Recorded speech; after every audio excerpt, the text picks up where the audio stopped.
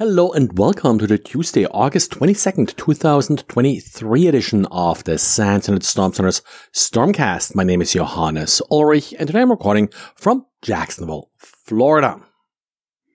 Guy in his honeypot did notice a marked increase in requests for System BC. System BC is actually a malware. It's a remote access Trojan that turns systems into proxy, and starting a few days ago, it looks like we had a marked increase in scans for a URL related to systembc /password.php.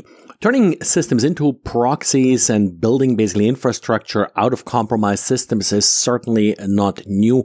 What may be happening here, and that's sort of why we see these scans in our honeypots, is that other attackers are essentially sort of looking for open proxies that they can take over, so more or less parasitic scans. There's also currently AT&T reporting about a large proxy network that they're seeing. They're calling it Proxy Nation. I don't think the two events are really related.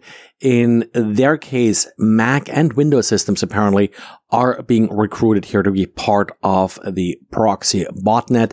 And they state that something like 400,000 systems have already been connected to this particular proxy botnet.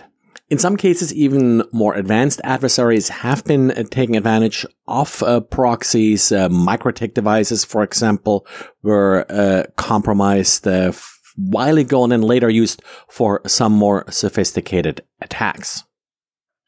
And remember, about a week ago on August 8th, Microsoft did publish an update for Exchange Server 2016 and 2019, but shortly after did redact and remove that update again because it apparently did cause issues with some non-English Exchange servers. Well, the update is back, so if you put off installing it, it's available again. So take a look and hopefully they fix whatever caused these problems.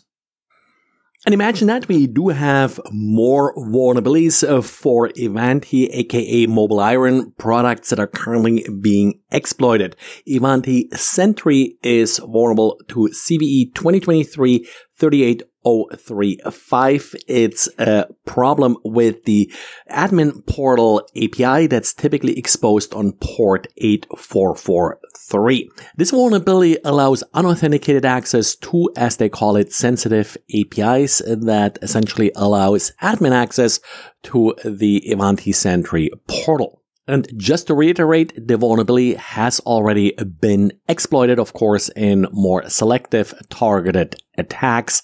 An update is now available from Ivanti.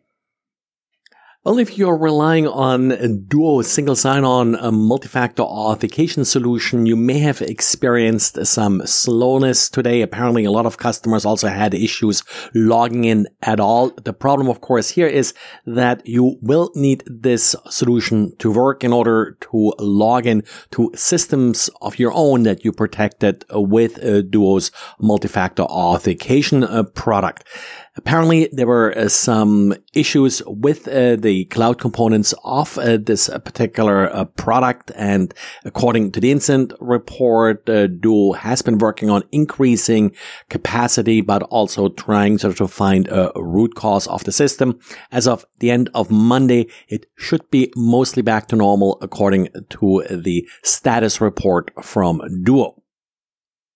And then there is a nice blog post by Michael Stepankin from Security Lab looking into some of the implementation issues that show up with mutual TLS. Mutual TLS is becoming more and more important in our securing web apps class. We talk about it a couple times when it sort of goes to microservices and such, where mutual TLS is often a lifesaver. But of course, TLS and X509 certificates are not necessarily trivial to parse. And as a result, there are a lot of sort of little implementation issues that slip in.